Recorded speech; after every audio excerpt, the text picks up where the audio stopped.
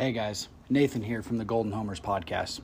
When I'm cooking dinner or grilling on the weekends, I want to use what great chefs use in their steakhouses: exceptional quality meats. Meetup Vegas is my hookup. Meetupvegas.com. That's meatupvegas.com. Their specialty meat packs come with veal cutlet, pork chops, and extra meaty pork baby back ribs or prime rib. And you already know meetupvegas.com is known for its unreal steaks.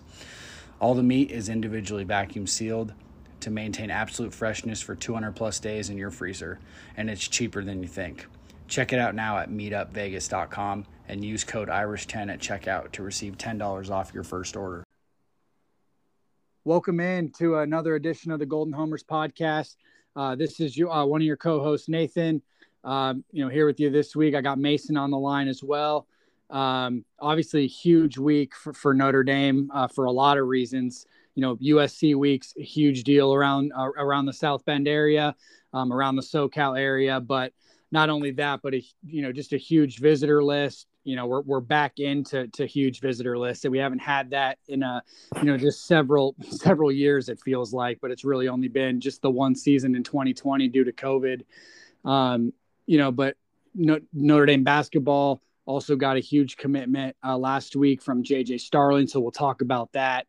And then we're going to try out some new things. Mason brought to my attention a cool idea, buy or sell, kind of like an over under of sorts. And we'll kind of throw that your guys' way as well this week. But a loaded podcast, a lot to talk, which is, just interesting coming off of a bye week.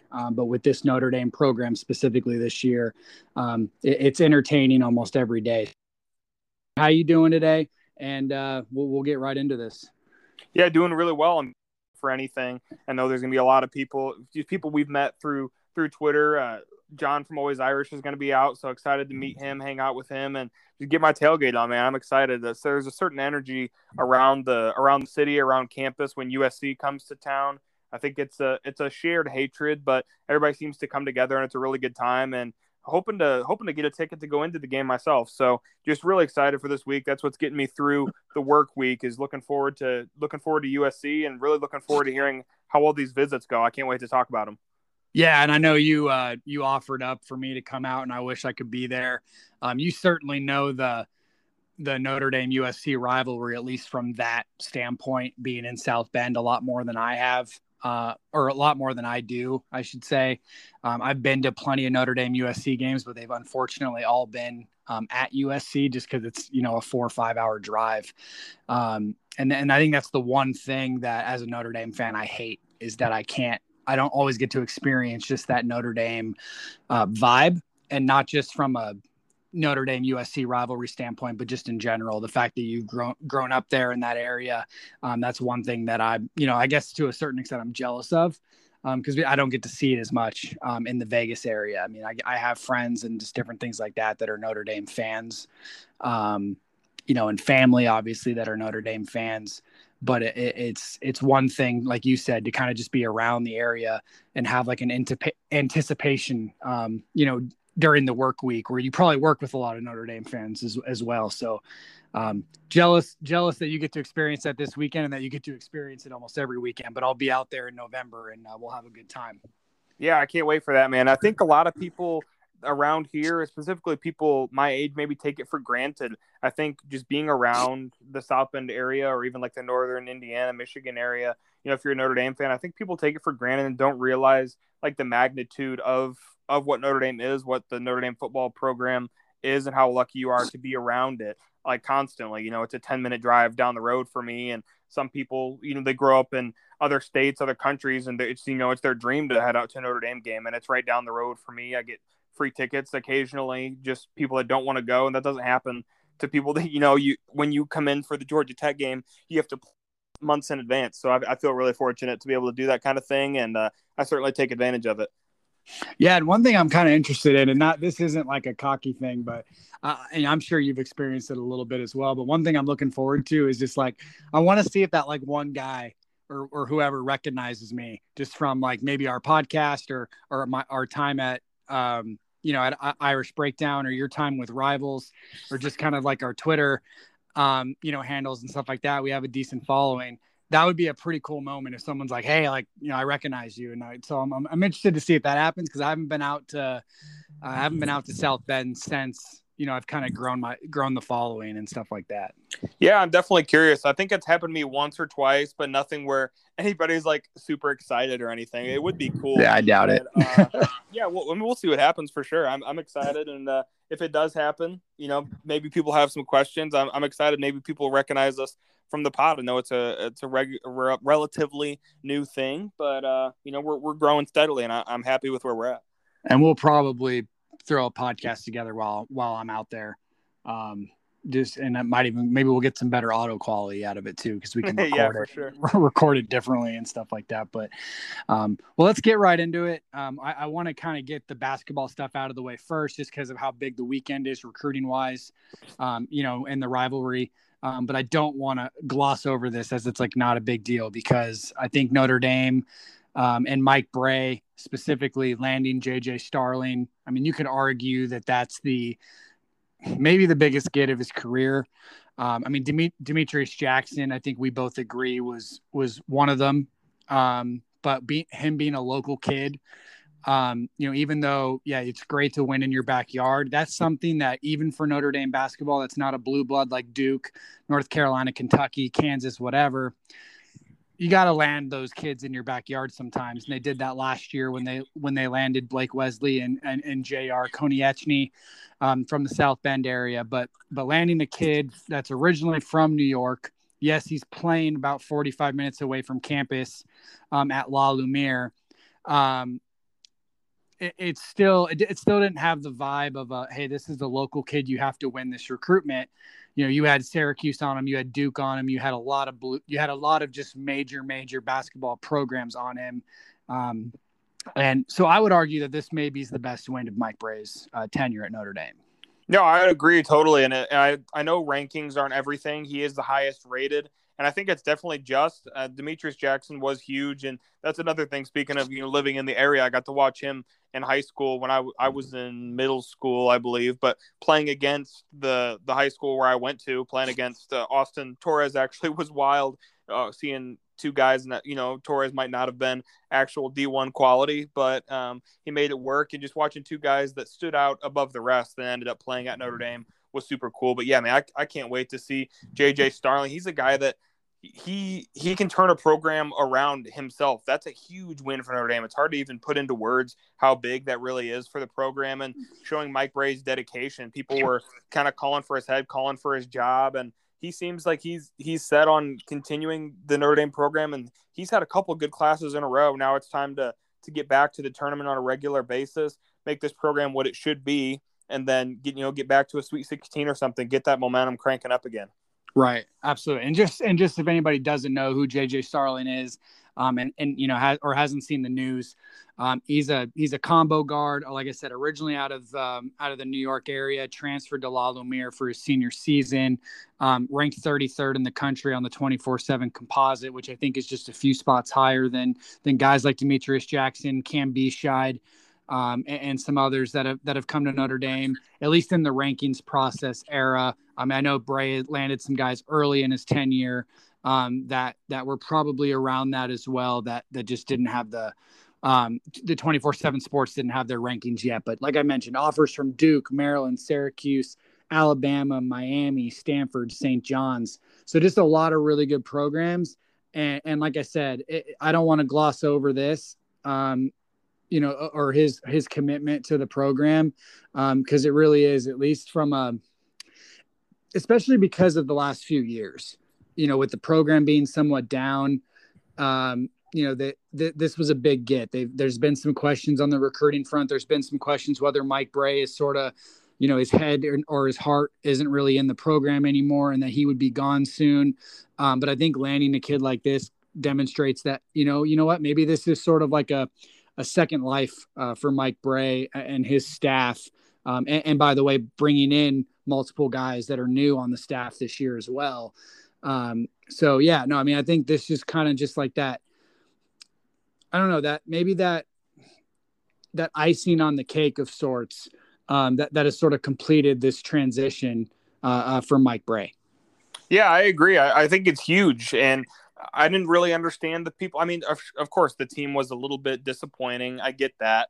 But at the same time, he's working through things and he's used to having teams that it's the get old, stay old kind of mantra, right? Where he has guys he brings in that weren't necessarily super highly rated because they're playing in the ACC and there's other programs to go to. But when he does get his guys, he develops them and makes them great players. And that's why you see how good those Jaron Grant, Pat Connaughton, Bonzie Colson, Demetrius Jackson teams were that were so fun to watch. And that's really the way that he's grown players, and that's what he's accustomed to. So I think we're really going to see a special couple teams these next 2 or 3 years, starting this year, where Mike Brey has been able to mold them into the players that he wants them to be. They have a couple years in the program now, and we're even going to see some freshmen play this year in the 2 local products. So I can't wait to see Konechny, right? Konechny. Yeah, that's how I've always seen it as. Okay, well, I'm going to learn, and then Blake Wesley's a lot easier, and they're both studs. So I can't wait to watch them. And 2 more guys that I graduated. Well, I guess they're a couple years younger, yeah. But yeah, I remember watching them play, and I went to school with their siblings. So yeah, very cool for me to watch them and watch them grow up.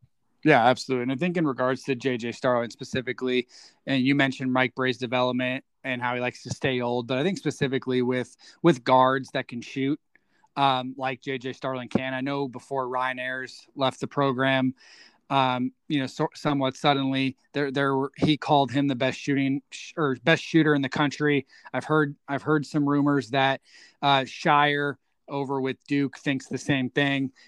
So if Duke is, if the head coach essentially at Duke is thinking the same thing, then it's probably at least somewhat true. And so I would imagine that JJ Starling's going to have a heck of a career at Notre Dame. Maybe it doesn't last too long. Maybe he ends up being the first guy that leaves after his freshman or sophomore season, and doesn't stay until at least that senior year. But he certainly has the talent to maybe be a one and done. And you know what? If it happens, it happens. I'm not going to be the guy that hates on that, because Notre Dame, at least in today's basketball world, probably needs more of that. Yeah, I think so too. And it ups your pedigree of, of course it sucks to see a guy be a one and done, but that people see that, people pay attention to that. Oh, Notre Dame's not just this program that only goes one way. You have to be there for 4 or 5 years. I can see where that's not appealing to some, and open yourself up as a program to be something that, hey, if you're a stud, you can come in here and play day one. You can be a guy that leaves after a year. So I just think it opens up the versatility, and it just makes Notre Dame even more attractive. Absolutely. And then just to wrap up the basketball talk, Starling was the second commitment of the class. Notre Dame also has a commitment from power forward center Dom Campbell, who was kind of I don't know if he was a surprising commit of sorts, but it happened somewhat suddenly when he did it a few months back. Like I mentioned, he's out of New Hampshire. Also a pretty good offer list from him. Had offers from, Boston College, Minnesota, Penn State, a lot of Ivy League. Providence, Stanford, South Carolina, VCU, Virginia Tech. So a kid that has kind of rose in the rankings recently. And I think he's a guy that complements Starling well. And then that could end up doing it for the class, but they are interested in another big man out of Florida who Van Allen Lubin is, I think that's how you pronounce it. It's an interesting name, certainly, but another kid that's a top 100 product out of Florida, which Notre Dame has started to recruit, that area decently. I mean, obviously John Mooney's out of there. Tony Sanders, who is currently on the roster is out of Florida as well. So it's somewhere they've been able to kind of dip their toes into over the last several seasons. But he's another one with a terrific offer list. And if they were to finish it out with that class, I mean, you're looking at a team or a commit list that is probably going to finish in the top 20 or damn near it. And that would be the best finish since they landed the 5-man class a few years back. So compared to a 5-man class, landing the 3-man class that can be in the top 20 is certainly not a small feat for Notre Dame. And I think it's something that the staff should be pretty proud of coming off of a disappointing season. Yeah, I think it's a testament to the staff continuing to work in getting Notre Dame back to where it should be. They're not dumb. They know where the Notre Dame basketball program should be, and it's had its ups and downs. And getting past that class we just mentioned, the Demetrius Jackson, Jaron Grant, Pat Connaughton days, and just moving on and trying to get back to a team similar to that's so deep and can contribute and win a lot of different games. So I'm excited to see kind of what they do, what their approach is, and if they can land this 3-man class, I think that's huge and builds the framework moving forward. The Golden Homers are brought to you by Generations Barbershop, a Notre Dame-themed barbershop that has been keeping Irish fans looking good since 1930. Brent and Gil are located on Lincoln Way East in Mishawaka, Indiana. Open 8 to 5 and by appointment. Call or text Brent at 574-250-0622. That's 574-250-0622. Well, it's definitely a UFC week, like we mentioned earlier. And I don't know where do you want to start, Mason? We could talk about the visitor list. We can talk about the game a little bit first. I say we probably wrap things up with with our over under or our whatever you called it in our text messages. The buy or sell, but I say maybe we talk a little bit about the visitor list, just because me and you are sort of recruiting guys. At heart. Let's do it. But obviously huge list, a lot of 2022 commits.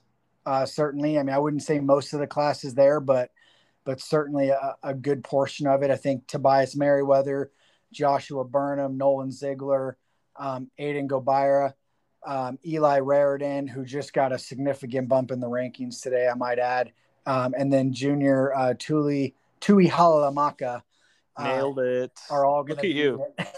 Yeah, you get better every day, right? Yeah. Those are all guys in attendance, at least as of now. And then a lot of 2022 targets who looks to maybe be trending back to Notre Dame, which is huge. Xavier Nwankpa, we've talked about him at length. I think maybe even in this podcast. A safety out of Iowa announced his top 3 schools the other day. A couple defensive linemen. Lucas out of the Phoenix area in Arizona, and then Hiro Kanu, I believe is how you pronounce that, out of California, Catholic school out of California, and a big-time target for Notre Dame on the defensive line. And then I don't know if this one's been confirmed, but I think Emil Wagner, offensive tackle out of Ohio, is scheduled to be on campus as well in the class of 2022. And then I will leave you for maybe the biggest name of all. Well, one Walker Howard, LSU commit. The turmoil has kind of seemingly turned him away from USC week LSU. All eyes on USC apparently, but turned him away from LSU just a bit, and Notre Dame is kind of pouncing on that.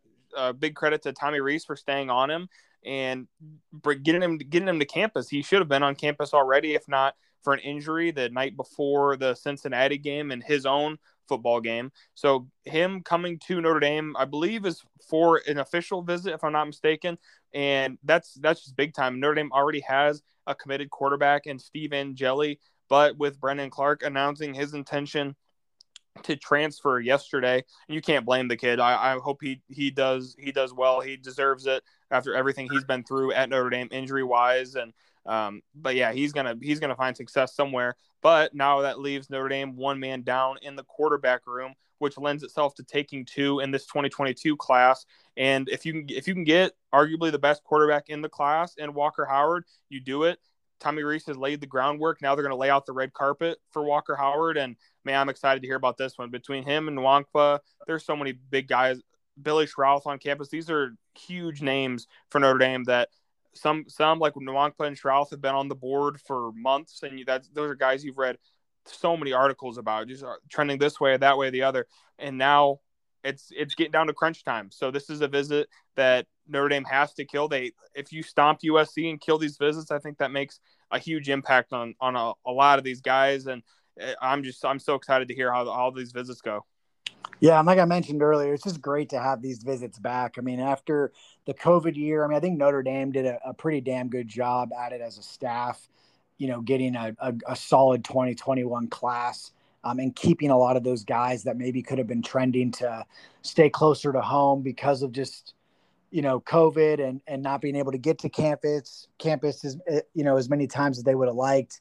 Certainly not being able to see the program live is a huge deal for a lot of kids. And so, like I mentioned, landing a lot of these guys or having a lot of these guys on campus, it's never going to hurt. I mean, obviously you hear some stories here and there where a kid just has a horrible time on a specific campus. But I think for the most part, Notre Dame tends to kill these visits. And like I said, doesn't necessarily mean that they're going to land every kid, but I would imagine a lot of these guys are going to have a good time. And in regards to Walker Howard specifically, a lot of people will poo-poo this visit, and say, oh, well, he's committed to LSU. His dad's an LSU, or he's an LSU legacy because his dad played there.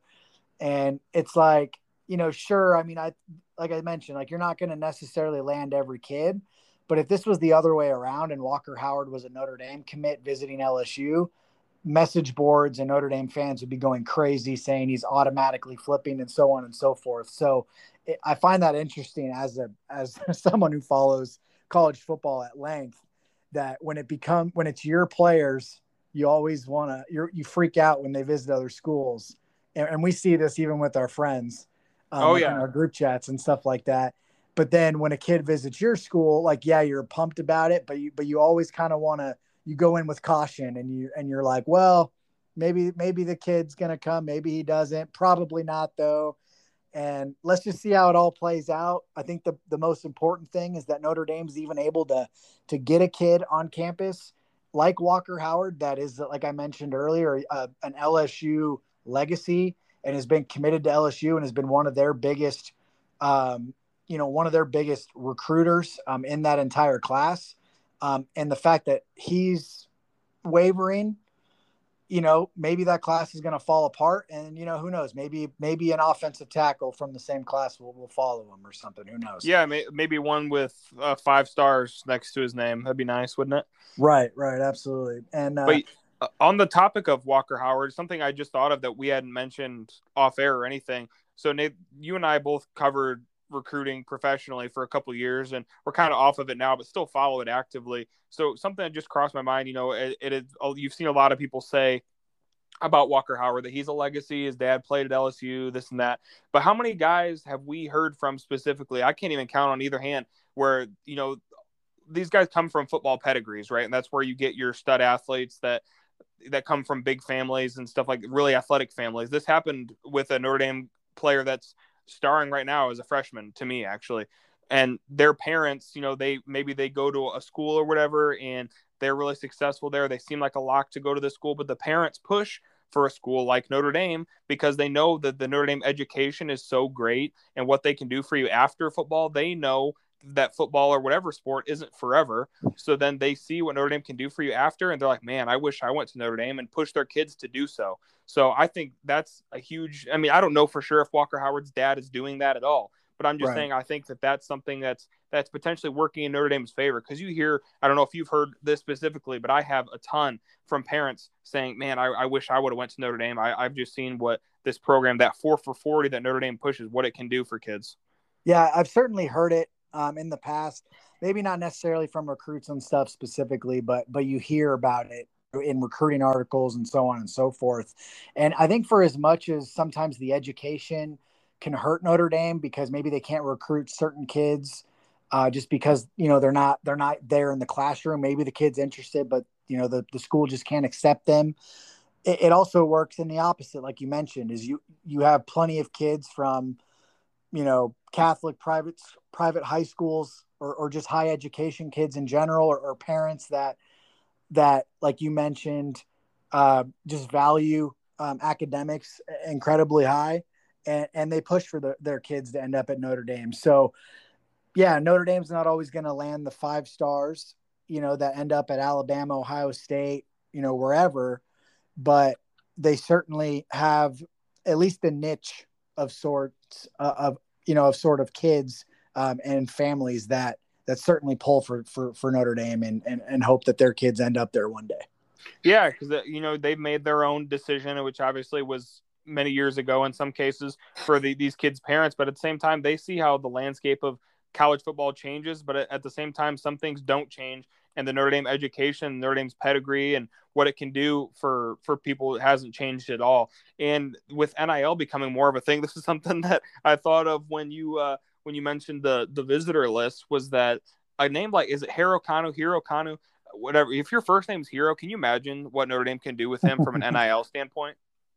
Yeah, it's funny, man. You look back at some of the kids that have been at Notre Dame in the past, like Golden Tate, and oh man, I'm sure there's some others that I just can't think of. But how many NIL opportunities there are at a program like that, and a university specifically that's embraced it.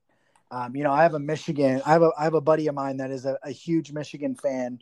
I know it's brutal, but he's one of the nicer ones. And there's not many of them. So that's good. Right. He was texting me the other day, and he was saying that the university, the university in itself has not necessarily accepted the NIL, and it's hurting them. And I think you see that in this specific recruiting class. Michigan is undefeated, but they're having one of their worst classes, at least from a rating standpoint, in a couple of years, at bare minimum. And if Notre Dame was undefeated with the class that Michigan has right now, people would be going crazy. And, absolutely. And it makes you wonder if it is something to do with NIL. Because I can tell you, my friend who follows recruiting, maybe not to the extent that we do, he thinks it is hurting Michigan. And that's an interesting thing to see for sure. It's weird considering, I hadn't known that before, but Michigan is like Notre Dame, a huge brand in college football, a blue blood, and that has a major opportunity to capitalize on the NIL and have their kids capitalize on it. I just don't understand. It'd be different if it was like something the NCAA was wavering on, but this is real life. Like, you got to adjust or get left behind. I can't say I hate it because I don't like Michigan, but at the same time, that's just it's a weird stance, but that's very Harbaugh-esque, I'd say. Well, the funny thing is he was mentioning that it had nothing to do with Harbaugh. He said the coaching staff, the players obviously are fully on board. But it's the university has some pause behind it, and so yeah, we'll see how that ends up playing out. Maybe he's dead wrong, maybe I'm dead wrong, but it's just definitely something I'm hearing, at least in Michigan circles, that I find interesting, to say the least. Well, something's going on because their recruiting is down, and maybe that's just not an attractive program under Harbaugh at the moment. But whatever it is, I'm not mad about their recruiting cycle not being up to standards, considering Notre Dame goes head to head with them on a lot of targets. But could also be Notre Dame's winning the battles with them. For Joshua Burnham, Rocco Spindler come to mind, in state targets that they can't seem to land, and Notre Dame is. Yeah, Nolan Ziegler as well right. comes to mind, at least in recent, or at least in this recruiting class. I don't think we can move on to USC just yet.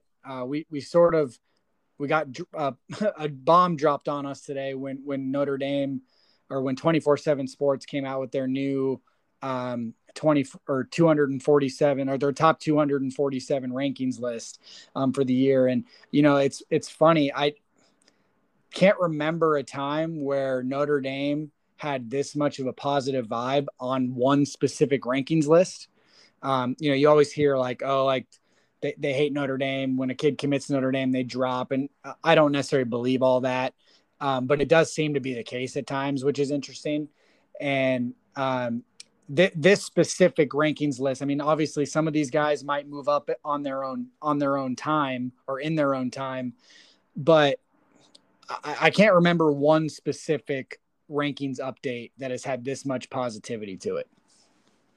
Yeah, I can't either. And it was unexpected. Maybe that's just because I wasn't waiting on it. I wasn't sure when the date of it was going to come out. But yeah, we had texted about it in a group chat, and I saw a couple guys go up. I was like, oh, that's cool. I liked seeing a little jump. But then it was like a lot of guys jumping up. And it seems, it's like 75% of the class is in the top, like 20 or 247. That's wild.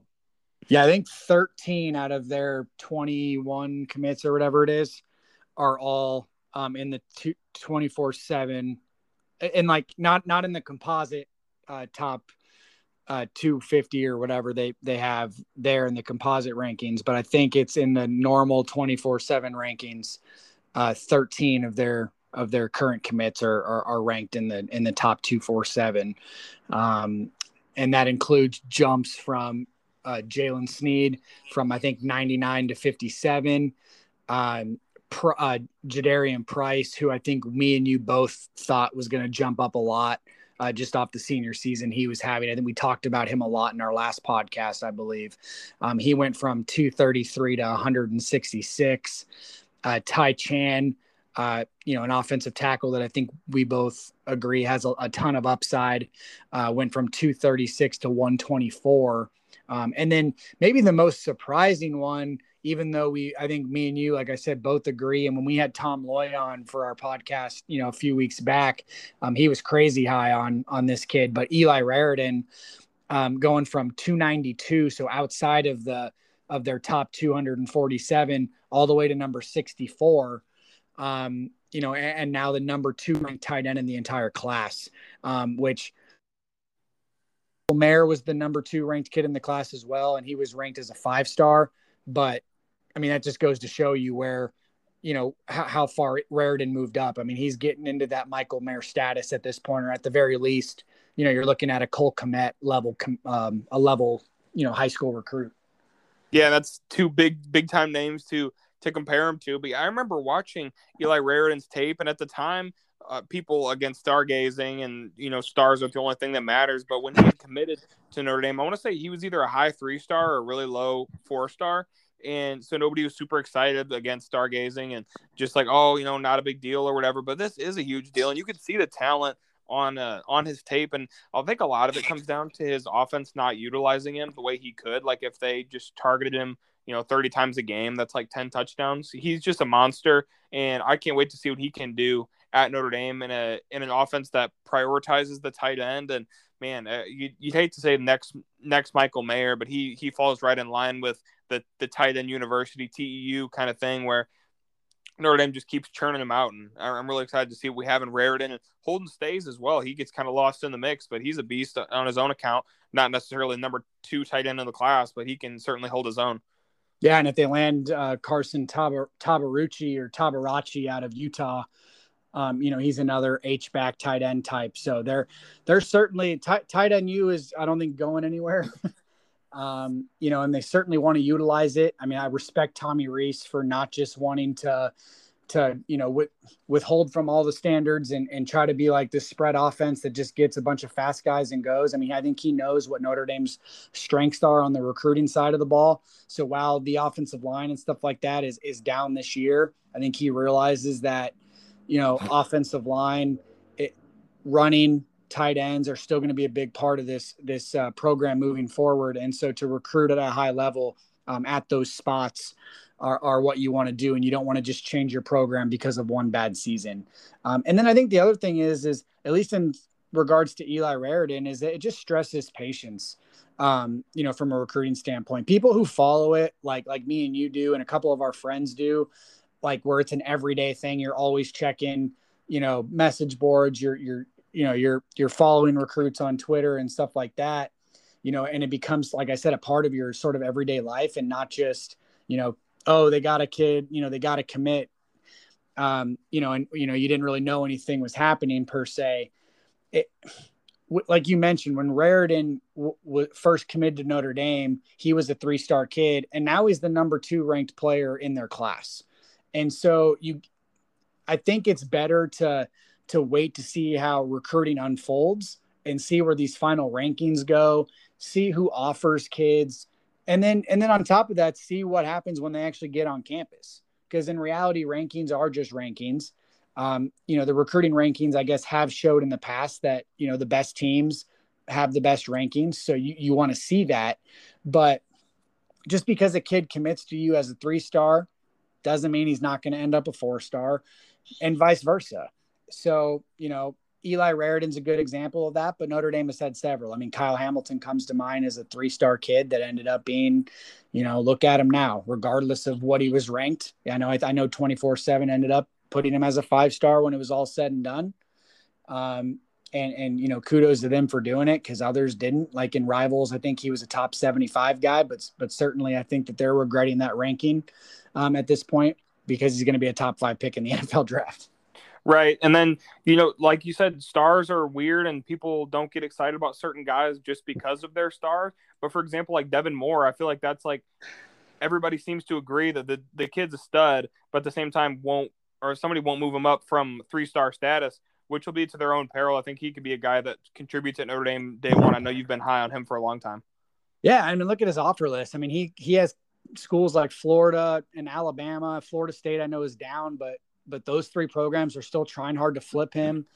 I don't think it's going to happen, but his recruitment actually reminds me of Kevin Stepherson. I know that's a sour subject for a lot of Notre Dame fans just because of what could have been when he was in South Bend. But I remember, and you might even be a little bit too young for this, but I remember when he was a Notre Dame commit or even a prospect before he committed, there was the guys like Tom Loy and whoever was on the beat at the time were just so high on this kid. And it reminded me of, the Eli Raridan and the Devin Moore. And obviously Raridan has jumped up those rankings now.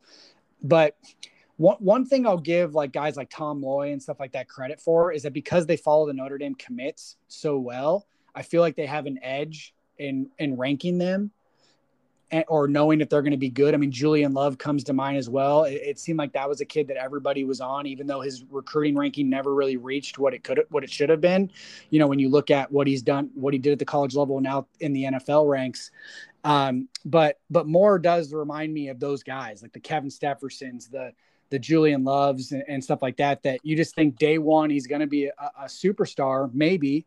And like you mentioned, people are gonna look back and wonder why they didn't rank him higher at the time.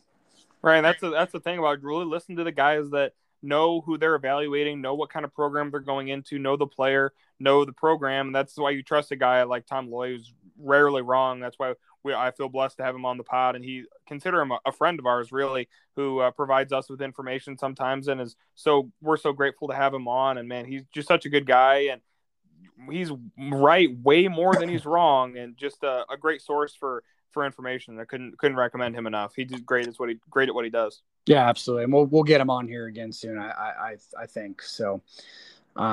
All right. Well, let's get into a little bit of the USC game. We've gone about 35, 40 minutes here, and we haven't even really talked about the game, but I think that's a good thing. We've talked a lot about the Notre Dame program this year, and we haven't maybe gotten to dabble into recruiting, but obviously we've mentioned this several times now, but it's USC week, big week for Notre Dame, regardless of how down USC is. They don't even really have a head coach at the moment.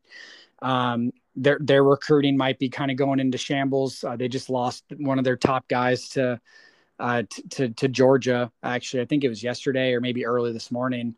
So that was a big loss for them.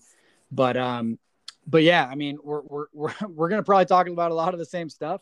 Quarterback is still sort of a question mark of sorts. Let's see if this 2-man, I mean, at least we have a little bit of clarity there. It doesn't look like Drew Pine is really involved anymore unless he has to be.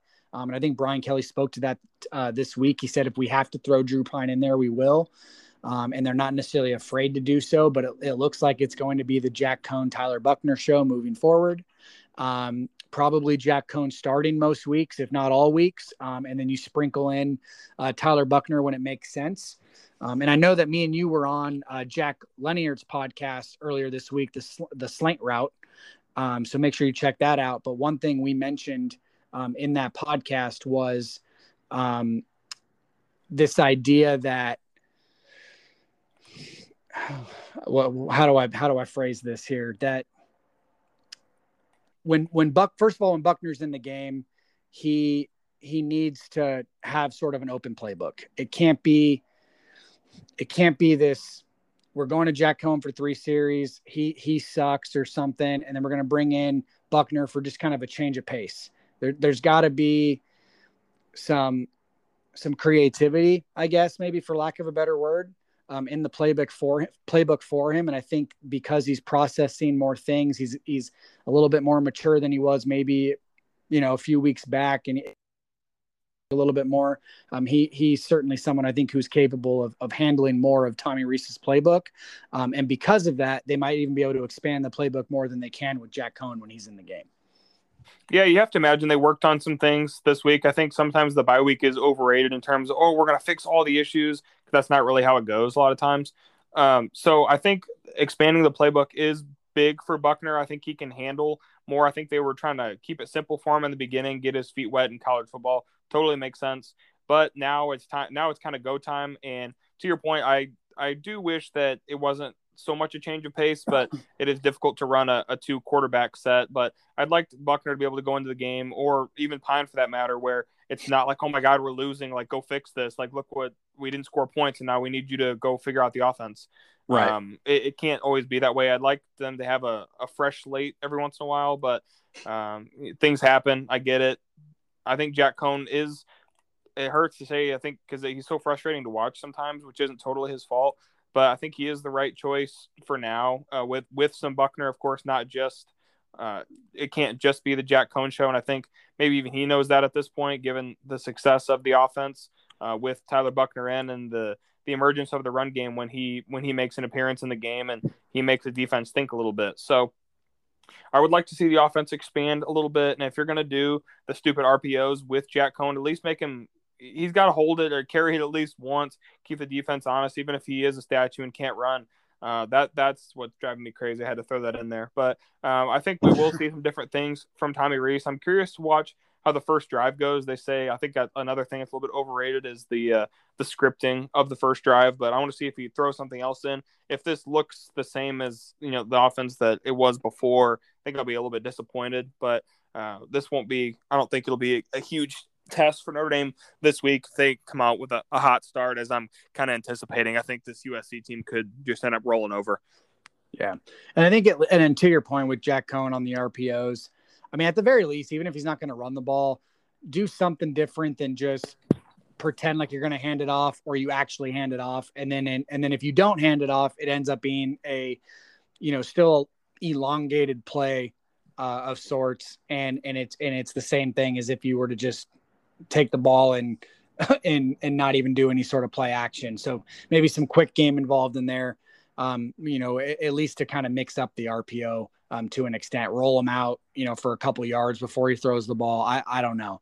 But I think what I was really getting at with the Buchner stuff, and you sort of kind of got my brain rolling back on this, was, and this is what I kind of mentioned in the slant route podcast. I want the Buchner Coan like duo to feel more scripted than bailout. And you kind of you kind of mentioned that when you were talking, this idea that, Coan ends up sucking for a few drives. So then it's like, okay, they're down 10-0, 13-0, like they have been over the last couple games. And then it's like, okay, Drew Pine or Tyler Buchner, go figure this out and win it for us, or get us back into the game. I want it to be where, maybe Coan doesn't look great, but when Buchner goes in, it's not a bailout of sorts. It's legitimately, hey, we want to mix it up here, get the defense, make the defense honest, maybe get them a little tired by going a little bit more quick, and them having to, chase down Buchner, and then boom, you can hit him back with Coan. And then all of a sudden the pass rushers are gassed and so on and so forth, and they can't get to the quarterback as well, or as fast. So that's what I would love to see out of the duo. And I think in a perfect world, that's what the coaching staff wants to see as well. Yeah, I think so. And there's been some circumstances that haven't let them do that out. They're not, again, like I said earlier, they're not dumb. They know what works and what doesn't a hell of a lot better than the coaches sitting on their couch at home. So I think that they're going to get it figured out. They don't want the 3 quarterback rotation. That they prefer to not even have 2, but that's kind of what this season has provided for them, and they're making the best of it. I'm hoping to see some new wrinkles added in. I think I'm sure we'll see something. But yeah, it's got to be better, I think, and I think it will be. I trust Tommy Rees, and he knows what it's like to play quarterback at Notre Dame. He knows what it's like to be in a 2 quarterback system. He went through it with Everett Golson, and they made that successful. So there's no reason why he can't coach his way to success with that. Yeah, no, absolutely. And I think we'll see some improved line play. Looks like they've kind of settled in on a new offensive line with Joe Alt and Kristofic taking over on the left side. And then you have the usual suspects from center on down to right tackle. And in fairness to those guys, I think they've played a lot better over the last 2 weeks. And Patterson, Kane Madden, and Josh Lugg specifically against Virginia Tech. And then Joe Alt and Kristofic, I think, offer a little bit more than Baker and Correll do on the left side, at least at this point in their careers, or at least at this point in the season. So hopefully we can see that offensive line continue to improve to where maybe we can even consider them pretty good by year's end. And then you're looking at hopefully a New Year's Six Bowl where everything's clicking on all cylinders, offensive line's playing well, the quarterback duo, has their niche or their thing going, where Jack Cohn's playing well, Buckner's playing well, and then the defense continues to do their thing. And you're probably going to see a lot better play out of the defense if the offense can be better and be a nice complement to them, because as far as I'm concerned, I'm pretty sure I think the defense has gotten a little bit of a bad rap this year simply because they've had to bail the offense out too many times. Well, yeah, and the offense has put them in bad situations, with whether it's turnovers or the scoreboard looks bad because of a pick six or whatever. I think the defense has been great, bar the first 2 weeks where they were getting adjusted to Freeman's system, and I don't necessarily give it a pass because you had the off season for that, but at the same time, it's continued to show improvement. You lost 3 linebackers, and you've seen continual growth in every position group. So I'm excited to see what the second half holds for the defense. I think Marcus Freeman's a hell of a coordinator and could be a head coach at a lot of places. So he's got it figured out. And I think he's getting to know his personnel more and their tendencies, how they succeed, where they don't necessarily succeed. So we're going to see more. It's going to be better. I'm excited. Yeah, absolutely. And like I mentioned, if the offense plays well, it's only going to help the defense in general. So let's hope that happens. All right, Mason, I know you came up with this idea, but let's hit us with the buy or sell for this week. And then we'll make this a weekly trend. Buy or sell action. Yep. So I came up with three questions for buy or sell. I'm going to have us both answer them, but I'll go ahead and read them one by one. First one, I think a lot of people are anticipating a high-scoring game potentially from both sides with the firepower that USC provides. They'll always recruit the quarterback and skill positions, receiver specifically at a high level. Notre Dame has shown the capability to score a lot of points just because they've kind of had to in certain circumstances. But, Nathan, my question to you, buy or sell 35 total points for Notre Dame against USC? I'm going to buy that one. Like you mentioned, I think this is going to be one of their better offensive performances. Certainly their best one, I think, since Florida State. And I don't know if I'm going to say it's going to click on all cylinders per se, but I do think, maybe there's a defensive touchdown in there as well to kind of help that 5 points, or to reach that 35 points. But I'm going buy on that, and I think it will be. I think Notre Dame might actually get into the 40s here. You feeling a little pick six action on the defense? You going to call your shot now? If it's not a pick six, it's certainly going to be like an interception or something like that, or a turnover that puts the offense, in the red zone right away, that, you can essentially attribute those points to the defense for sure. I think they're taking the opening kickoff back to the house. Pretty sure I can feel it. Chris Tyree, huh? Yep. Okay. Question number 2. Over under Jack Cohn 3 total touchdowns. So this is a little bit of an interesting one considering the Buckner dynamic, especially in the red zone. Jack Cohn 3 total touchdowns. I'm going to go under. I do like the idea of Buckner in the red zone. I think that's somewhere where you can really utilize his strengths as a player.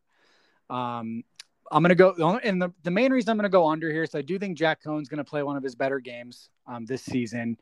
I'm going to go under partly because you're going to have probably some rushing touchdowns in there with Kyron Williams, Chris Tyree, Logan Diggs. You got to get those guys involved, and I think it might be one of the better rushing games of the season as well. And then I think you're like you mentioned, you're probably going to see some when Buckner gets in there. Maybe you have some drives where they're able to score when he's at quarterback. So I think it will look a lot better for Jack Cohn, but with this, hopefully, at least from what I'm reading into it, hopefully being a true 2 QB system, I think it's going to be hard for Buckner to get 3 total touchdowns. I forgot to mention I am buying Notre Dame 35 total points, and I am also going to buy Jack Cohn 3 touchdowns. I think he's going to get 3 through the air in rather quick fashion. I think Notre Dame is going to be able to run the ball, but I think he's going to be able to put a couple away and put USC away quickly. I'm not a believer in USC. I think that Notre Dame's might handle them pretty easily. Third question, Nathan, you mentioned Notre Dame potentially being able to run the ball with success in this game. Kyren Williams over 100 yards rushing. This isn't total yards, just 100 yards rushing. Buy or sell? Oh, man, that's a tough one. I want to buy it. I don't think it's, like I said, I think the rushing attack will be better, or the running game will be better. I'm not sold that it will be like some crazy improvement where like, oh my gosh, the offensive line and the running game is fixed. Right. But I think Williams is going to break like a big one. Not necessarily like the 97-yarder or something like that, but I think it's, maybe Clemson-esque, or, just like the one, I think, who did he do it against? I think it was Toledo, where he had the big one, in the early second half or whatever it was, like something like that, where it's like a good, like 40 plus, 50 plus yarder. And maybe he gets in the end zone, maybe he doesn't on that run, but he's going to break one that essentially will make it easier for him to get over the 100-yard marker. Yeah, I think I'm with you. I think it's a definite buy if it's 100 total yards, because I think he's going to be able to tear them up in the receiving game.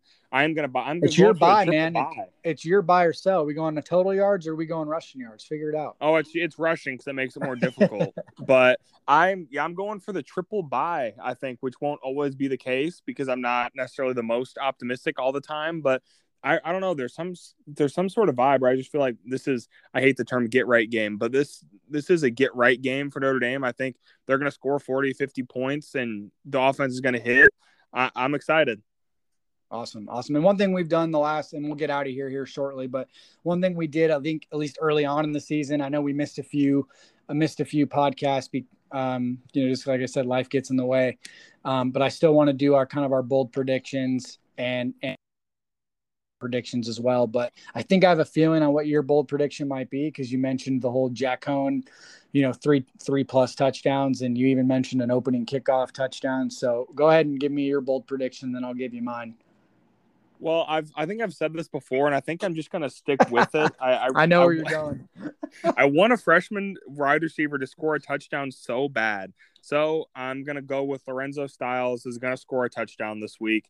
I think Joe Wilkins out. I think Lorenzo Styles had a chance with this bye week to really get himself ingrained into the roster. I need it to happen so I can stop saying it, because otherwise I'm just going to keep repeating it. I don't care if it's Colsey, Styles. It could be Jaden Thomas. I don't care. I'm going to go with Styles, though. Styles, touchdown. Okay. You know what? I'm going to go with some does score. Not Tyler Buckner, because that'd be too obvious, but I'm going to say that Logan Diggs gets one on the ground. Yeah, give us all the young guy touchdowns. I think that makes sense. I think it's one that specifically under Brian Kelly, you've seen running backs get their touchdowns even early on in the season. I remember, was it a couple years ago where Josh Adams had 2 touchdowns in his first game at Notre Dame or something like that. And so yeah, with Logan Diggs, I think now kind of in the rotation. Who knows if Chris Tyree's fully healthy? I think he's going to play. But we might see some more Logan Diggs because of his foot or turf toe, whatever it is. So yeah, I'm going to say he punches in like a goal line touchdown, and he gets that first, wide receiver position touchdown as a freshman. So, what about game prediction for you, Mason? Well, first, I'll love that if Diggs does score, because I think that's huge. Getting a young guy action, getting him his first touchdown. I feel like that's a monkey off the back, a big weight off the shoulders for a freshman. Especially against USC. Right, and score a touchdown in front of a huge crowd and get that off your shoulders. You don't have to think about it anymore. Man, I want to get my first touchdown. Make it happen, get her done. Okay, score prediction. I'm going to go 49-21. I really think this is a whooping. Yeah. No, I think, I think 21 is a good number for USC, because I still think that they're going to be able to put up some points. They have Keaton Slovis is still a good college quarterback. They always have receivers. Drake London is a hell of a guy. I mean, they top-notch wide receiver talent. So I think they're going to be able to put up some points. But I do agree with you. I think Notre Dame this one's not going to be close in the end. I don't know if I'm on the 49-21 Notre Dame will put it away quickly bandwagon, but I'm going to go 42-20. And I say that it's a closer game at halftime, but Notre Dame, it looks good on offense and defense for the most part. And then in the second half, they kind of put them away like they did many times in the last couple of years, where they just kind of, that second half was really the half where they put teams away. Yeah, yours is definitely more realistic, and yours is probably much more likely to happen. I'm feeling really optimistic, and I haven't about a Notre Dame game in a while. Hopefully it's not misguided. The Vegas line is only 6.5, so I might responsibly gamble on that. Shouldn't do that. Yeah. What's that? I said irresponsibly, but it's okay. Right. It's dumb to do that for your team, but I don't know. I think I have to. I think Notre Dame wins easily by more than a touchdown. Also, you mentioned the Notre Dame or the USC skill group, specifically the receivers. Do you think this is another thing I've noticed with Ohio State running backs? Do you think USC only recruits guys based on how cool their name is? Drake London has to be the coolest name ever. It's certain. Yeah, they definitely get some good ones. I mean, Amon-Ra St. Brown is a hell of a name as well. Juju they've had in the back, Juju Smith-Schuster. So yeah, they've had some really good ones. I can't deny that. I just like that for some reason. I don't know. Just like was it Steel Chambers at Ohio State's running back? Like, what even is that? That's or so Master cool. Teague. Oh, you're right. Like, what? I don't know. It's cool. Yeah, no, absolutely. Yeah, there's some good names. I think Notre Dame has had some guys roll through with part of the name bandwagon as well, though. Well, yeah, if you have a good name, then you're like twice as likely to be successful, I think. Oh yeah, 100%. All right, guys. Well, we're going to wrap up here. As always, I'm your co-host, Nathan. You can find me on Twitter at Nathan_Urbach. You can find Mason at Mason Plummer _. Again, that's PLUMMER for Plummer. So Mason Plummer _. Follow us on, anywhere you can find your podcast. You can listen to it there. We're on Anchor. So make sure you give us a follow on Anchor if you don't have a podcast network of sorts. So, but again, we'll be here next week to kind of cover post USC and take you into the North Carolina game as well. Any closing thoughts, Mason? Hopefully some good news with visits, maybe some commitments. Who knows? Yeah, absolutely. That's one thing, like I mentioned a couple times in the podcast so far, is that one thing you're missing with visits is that sometimes that comes with commitments. Maybe not right away. Maybe there's a silent commitment or two that that will maybe we can expand upon that. But certainly that's definitely something to look forward to as well. Let's do it. Yep. Thanks for listening, everybody. We appreciate it. Make sure you follow us on all platforms, and be sure to be tuned in for the next episode. You should be jam packed just like this one. We appreciate you listening. All right, rate and review. See you guys next week.